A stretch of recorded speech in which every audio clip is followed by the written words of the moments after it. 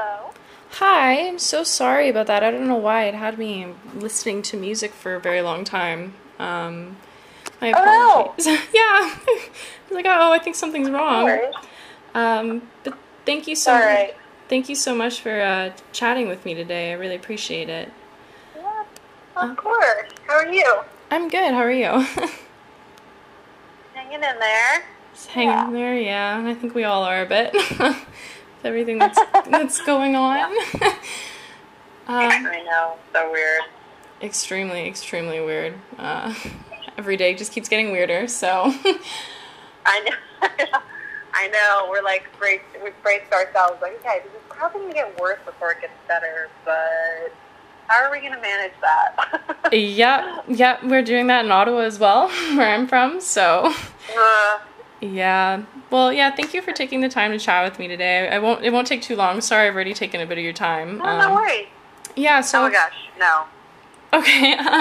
So yeah, I just have a few questions for you just regarding a few different things. So I thought I would just start off with I read a little bit of your background, and my first question is just I read obviously you grew up in a Hollywood family, but your parents emphasized a lot of a sense of normalcy. So I just kind of wanted to know what that was like growing up with that sense of normalcy and how that's kind of translated into who you are today and who you are while you're working in the industry. If you could kind of comment on that.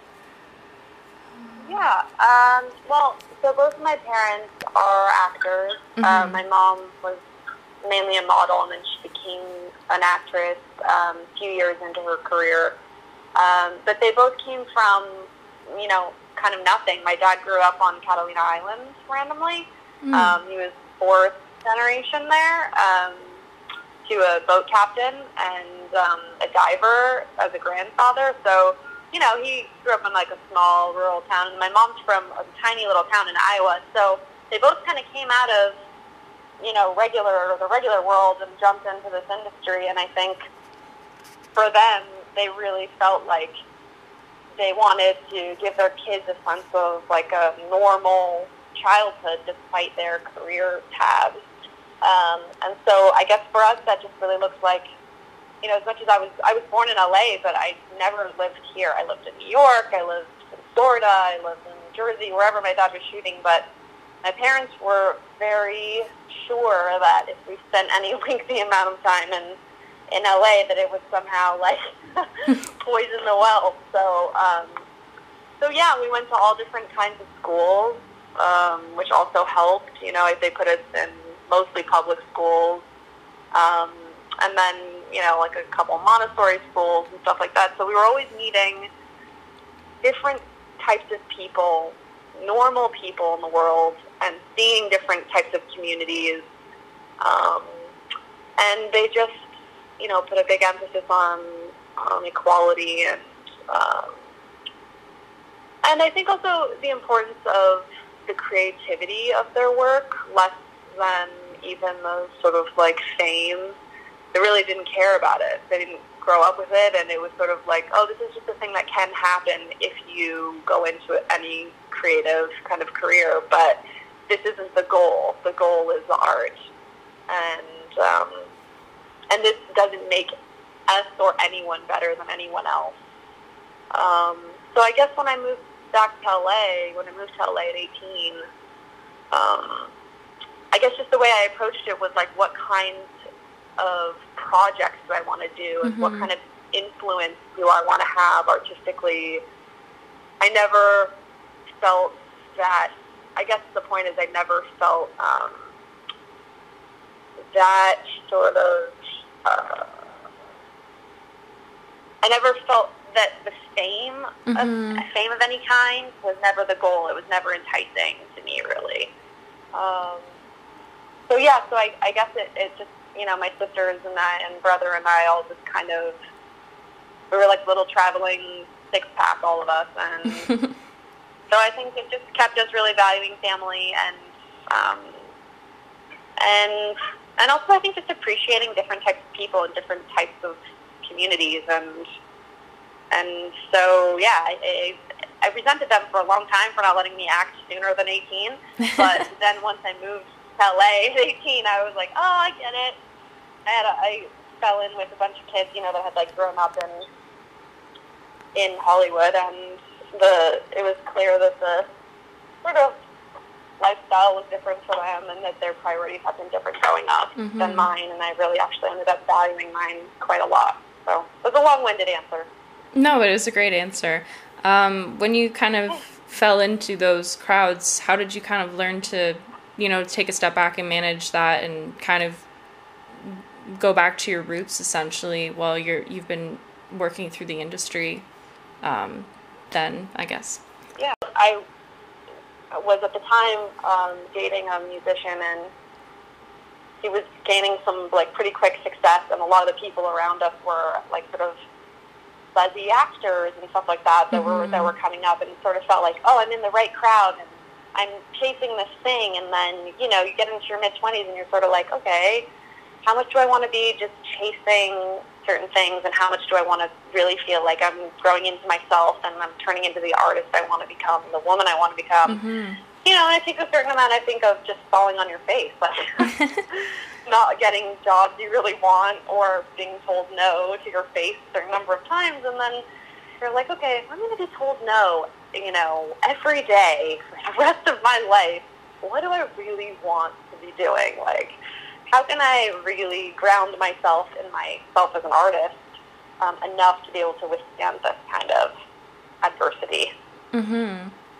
And I did read that you have dyslexia.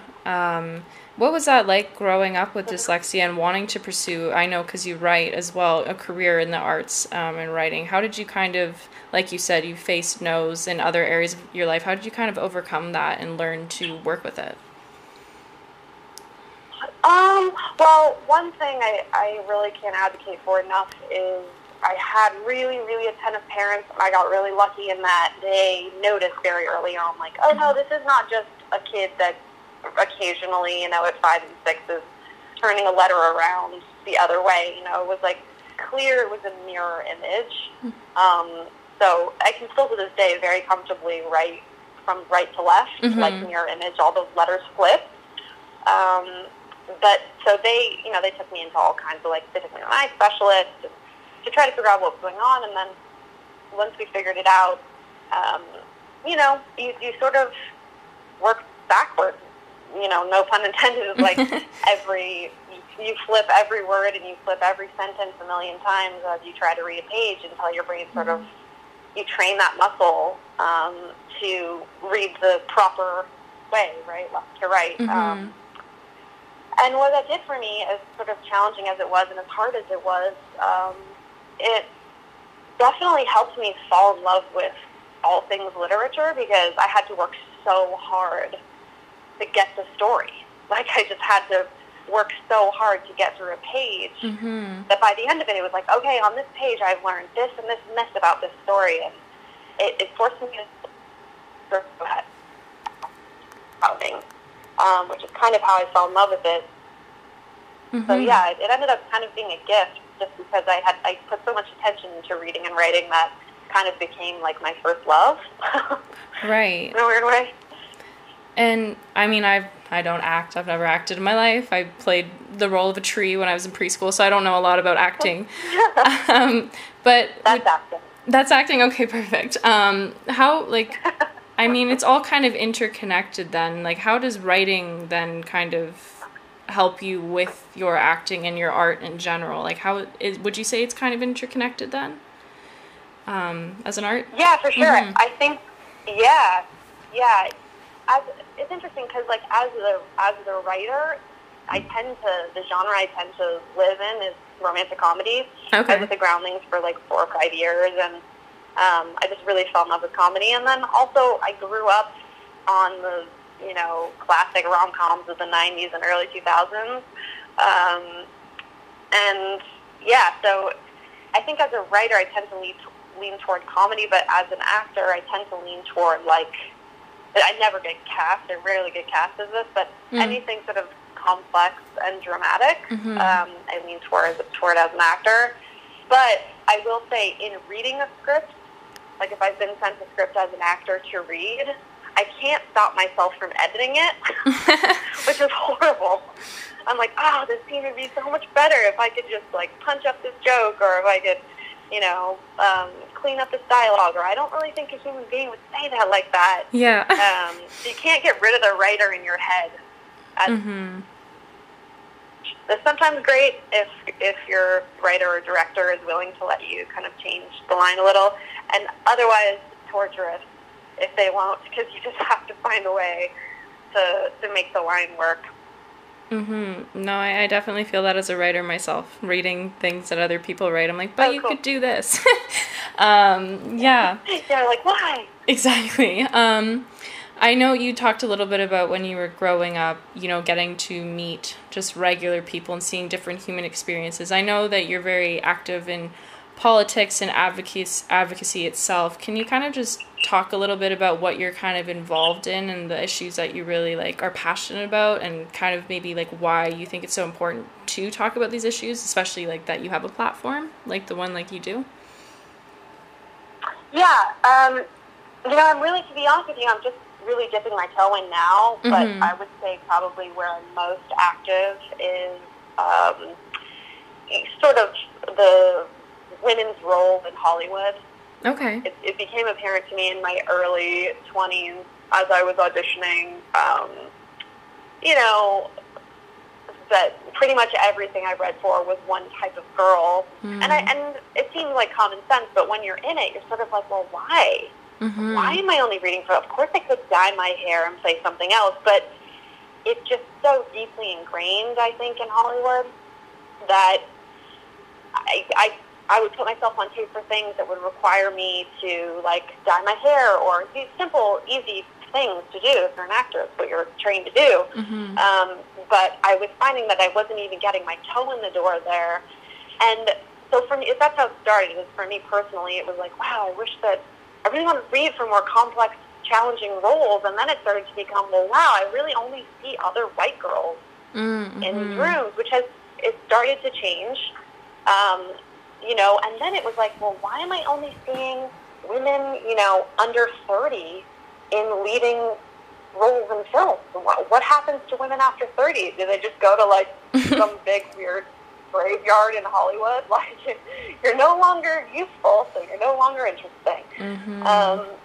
That also bothers me, because older women are just as interesting and just as valuable, and I want to see them. And I think they're beautiful, and I think they're interesting. So, I'm just starting to really dip my toe into figuring out more about seeing more and different women on screen, and also behind the camera, but definitely in front of it. Different colors, sizes, shapes, ages. I'm bored with the sort of one-size-fits-all kind of thing, which technically I sort of fall into myself, but I just, I think the artist in me is just tired of it. I really want to participate in a bigger conversation. And I think the Oscars this year were really powerful because no female directors were nominated. And in the entire history of the Academy Awards, only 5 women have ever been nominated as Best Director. And, I saw, Alma Harrell's Honey Boy. I thought it was the best movie of the year. Why was it considered? So I'm just dipping my toe into it now, but I have every intention of getting more and more involved and becoming more vocal about it. It's time. Along with Me Too and Time's Up, let's put new and different women on every set and every job, Yeah, and I can't imagine the pressure it is for women in a business and industry like Hollywood, which there's just so much. There's so much going on there, and to you, it is an art to you versus more so an industry.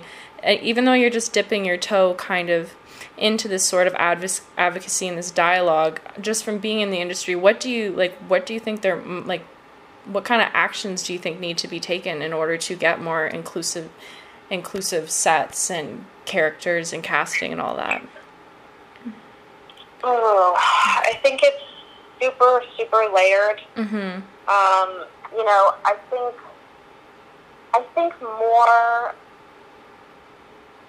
think it's pretty systemic. So I think we got to take it all apart and put it back together in a lot of ways.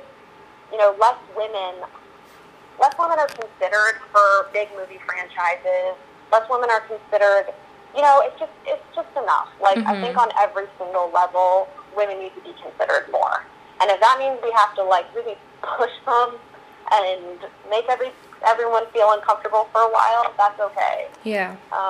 But yeah, I just think, like, casting, I think everyone's perspective needs to change. I think the way people are cast needs to change. Who's considered, the criteria on which they're considered. You know, I think if we have to get down to the brass tacks and really count out, like, how many women are on every single set, you know, let's make sure there's a minimum. Let's find ways to pluck really talented people, women, out of programs or whatever it is. But we gotta get some more female influence and more female voices into this business now. For sure. I totally agree with you. I know that you've got a new movie coming out, The Vanished. Can you maybe just talk to me a bit about your role as Janet in the movie? Or whatever you can talk about, like, say, before the movie comes out? Yeah. So I play Janet, who's another mom in the RV park who thinks she's lost her child. And the film, I don't know if you know much about it, I'm sure you do, but the film was written and directed by my fiancé, Peter Facinelli. I did read that, yes. Yeah, and then my dad has a pretty great role in it also. So it ended up being a bit of a family affair, which was really fun. Peter put in a lot of years of effort to try to get that movie made, so it was so fun to watch. But yeah, so I play a mom who's worried she's also lost her child, which, you know, I'm not a mom yet, but I am a stepmom, and so it wasn't a big leap for me. Even the idea of losing Peter's youngest for a second makes me sick, so it was not hard to jump in. I know you say you like a lot of rom-coms, but you like playing complex characters as well. Was this role different for you than other ones that you've played before? And if so, like, what about it, and what did you like about it, playing this role? Well, I've never played a mom, so that was interesting.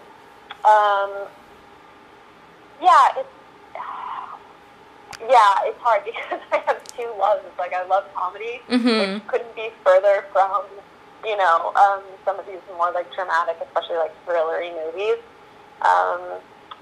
But yeah, it was just fun to play a mom, and it was fun to play really terrified. I don't get to do that often. Usually it's like a girl next door situation, so I don't get to, like, really dig deep in there and find, like, a real fear about something that matters, like losing your child. Normally it's like, I'm like the mean girl in high school, or like something like that.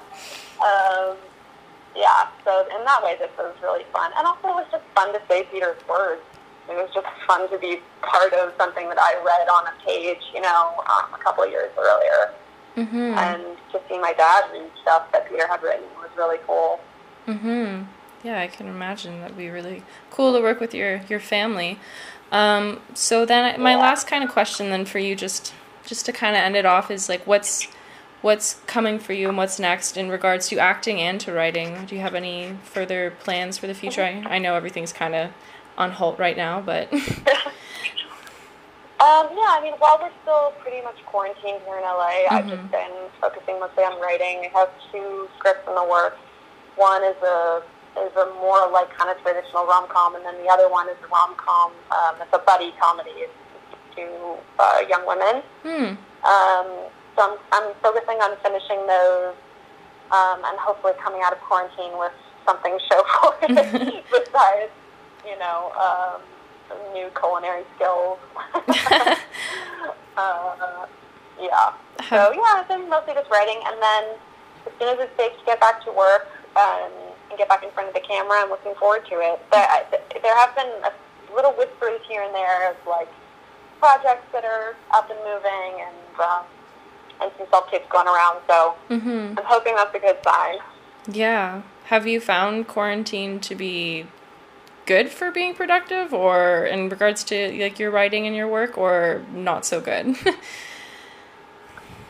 In stages, like it's, there have been moments when it's been easier, and then definitely there's been moments when it's been harder, depending on what's going on in the world and also what's going on in LA. With our numbers spiking, it's definitely scary. So Peter and I kind of zone out every night and just watch something on TV with some tea and just like forget about it for a little while. But we've both been pretty good about. He's been great about working out, which is annoying. So yeah, I can't stop working out, which is not my problem. No, I don't do that. So, yeah. In regards, sorry, go ahead. I was just gonna say, in regards to the what you're writing right now, you said there's a comedy about two women. Do you, because you have this knowledge and you're trying to dip your toes into more inclusive writing and casting and sets, do you obviously probably try to incorporate that into your own writing then? Yeah, big time. I mean, I would say the majority of the scripts I've written has been, very female-forward scripts, always starring a woman. And I just try to keep honestly, it's the fear of it being taken wrong. I really just try to stack the cast with as many women as possible and fewer men. Still a fully well-rounded, film. You're not missing anything, but yeah, definitely. And women in power positions. I try to write women in power positions, or I'm writing sort of have tabled it for now, but I'm working on a script about a woman, a 30-year-old woman who discovers that she has to freeze her eggs, like very, very soon, or the pin will be taken off the table. And I started writing that because I just realized, like, wow, this is not something that anyone talks about because none of us feel safe to talk about it. And this is a reality for so many women, and there's nothing wrong with it, and there's nothing wrong with those women. And so let's put it into the public consciousness, So I tend to try to write about things that try to push our agenda forward, normalize some things that otherwise have been given a bad rap or sort of were made to feel shamed of in some way.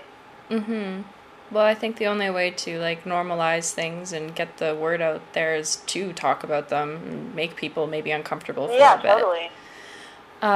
Do you, I know like you say you try to take issues that people aren't comfortable with. Do you ever channel inspiration from your own life when you're writing these scripts? In your experiences? I don't know any writer who doesn't, pull from their own lives. I wrote a script a few years ago, a rom-com, about a female friendship that kind of falls apart, and then she has to find, she wants to find new friends, but she's with an older guy who has kids, and it's a comedy and it's very sweet, but I wrote it because I was experiencing it at the time, and I've been with Peter now for a little over 4 years, and in the beginning, I met him when I was 27, and in the beginning it was such a steep learning curve of like, wow, to go from, living in a studio apartment by myself to now in this relationship with these kids, these little girls, watching everything I do and the importance and the responsibility of that, and I took it so seriously that, there was a lot of funny moments. I learned so much from them, though, that it was way less of me being a role model, and it was way more of these kids, like, enlightening me on the importance of certain things and rearranging my priorities for me in this really beautiful way, and pushing me to grow in ways I really wanted to grow up. So it was really special to me, and I just thought, like, wow, step-parents get a really bad rap still, we're all co-parenting, and I just thought this sort of evil stepmom narrative has to end. Step-parents do a lot and love kids just as if they were their own, and it takes a village, and that's the modern family. That's another one of those things that's like, I guess, a bad rap, and people are uncomfortable talking about it, but I think that's the only way to get through it and to really be able to look at something for its own real value, you know? Mm-hmm. And I think a lot of the times it's the stepmom that gets the bad rap versus the stepdad in these sort of films. In TV series, and yeah, I agree with you.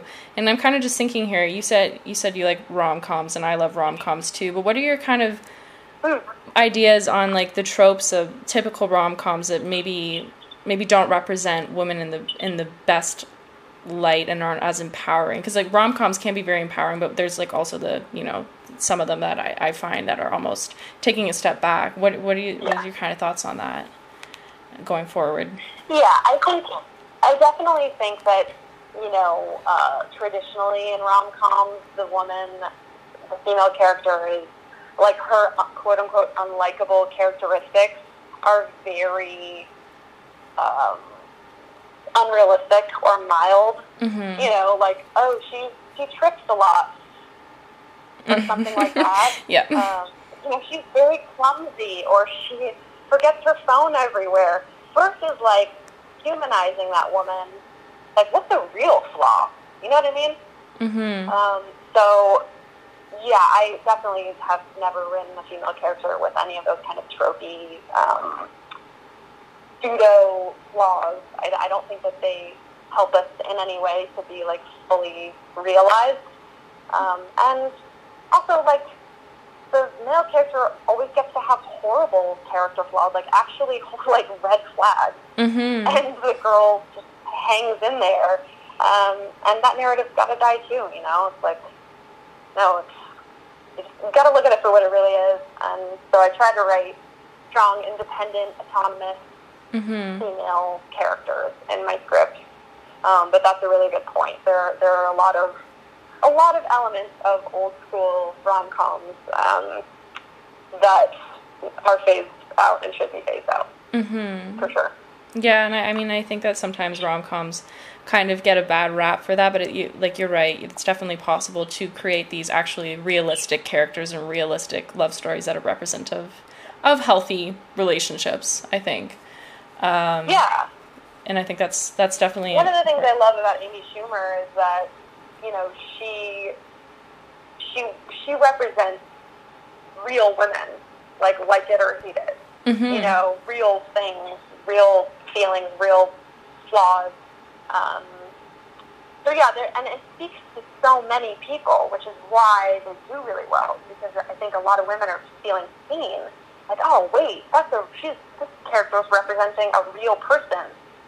Versus like, oh, this character is representing some pressure-y version of a woman I'm supposed to aspire to be. Mm-hmm. You know? Mm-hmm. No, I totally agree, and I think it's very important. I mean, growing up watching movies myself, it was really hard watching these perfect girls and wanting to compare myself. So as like I'm growing up and stuff, and as I see more inclusive movies, I think it's definitely a lot more of a healthier way of going about things. So yeah, it's having 3 girls watching my every move has really greatly influenced my own choices and made me question all, like, well, wait, you know, I can't tell her to love herself if I don't love myself. I can't tell her to stand up for herself if I don't stand up for myself. You know, it's one of the really beautiful things about parenting, I think. So it's a giant mirror. And so realizing these things as you're parenting is probably, obviously before you were writing inclusive stories, but it's probably maybe even amplified that a bit in your writing to kind of be a bit more aware of those kind of stereotypes and tropes now that you are parenting, if I'm correct. Oh, for sure, yeah. I definitely think about, like, you know, body inclusivity and self-confidence and self-talk. I like to write rom-com because the you know, female lead on a journey to learn something new about herself, but ultimately, you know, I've never written a script where a woman loves herself less at the end. You know, I think it's okay that the point is to have flaws and, you know, the point is to grow and to love yourself through it and to forgive yourself and not hold yourself to some standard that, you know, we've been told by society or television or, you know, the entertainment industry or anybody else that we're supposed to try to reach. It has definitely greatly influenced my writing because now, you know, they're a bit older, so they can read it. So it's important to me that when they read the inside of my head, that they understand if everything else is telling them to hate themselves, at least Lily's not, you know?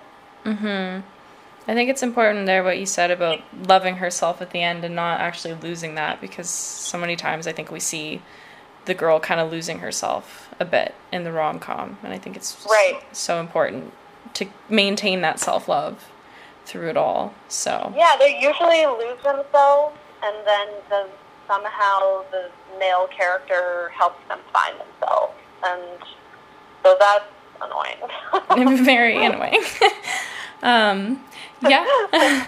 Well, I didn't mean, I said that was my last question a while ago, but I had some more for you, and I didn't mean to take any more time there, but I think yeah, I think that really sums everything up that I wanted to chat with you about today. So I really appreciate that, and thank you so much for talking with me.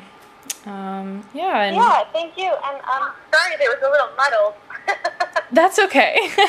Don't worry about that. Yeah, and good luck with everything, and congrats on your engagement as well. So, yeah. Thank you very much. Thank you. You too. Yeah, and good luck with COVID. Safe. I'm glad it's not nearly as bad as up there as it is down here. Yeah, I've been watching on the news, and I'm like, oh my goodness, I can only imagine. I mean, it's spiking a bit here, but it's definitely not as bad. Yeah, we've kind of phased into what we call phase 3 here.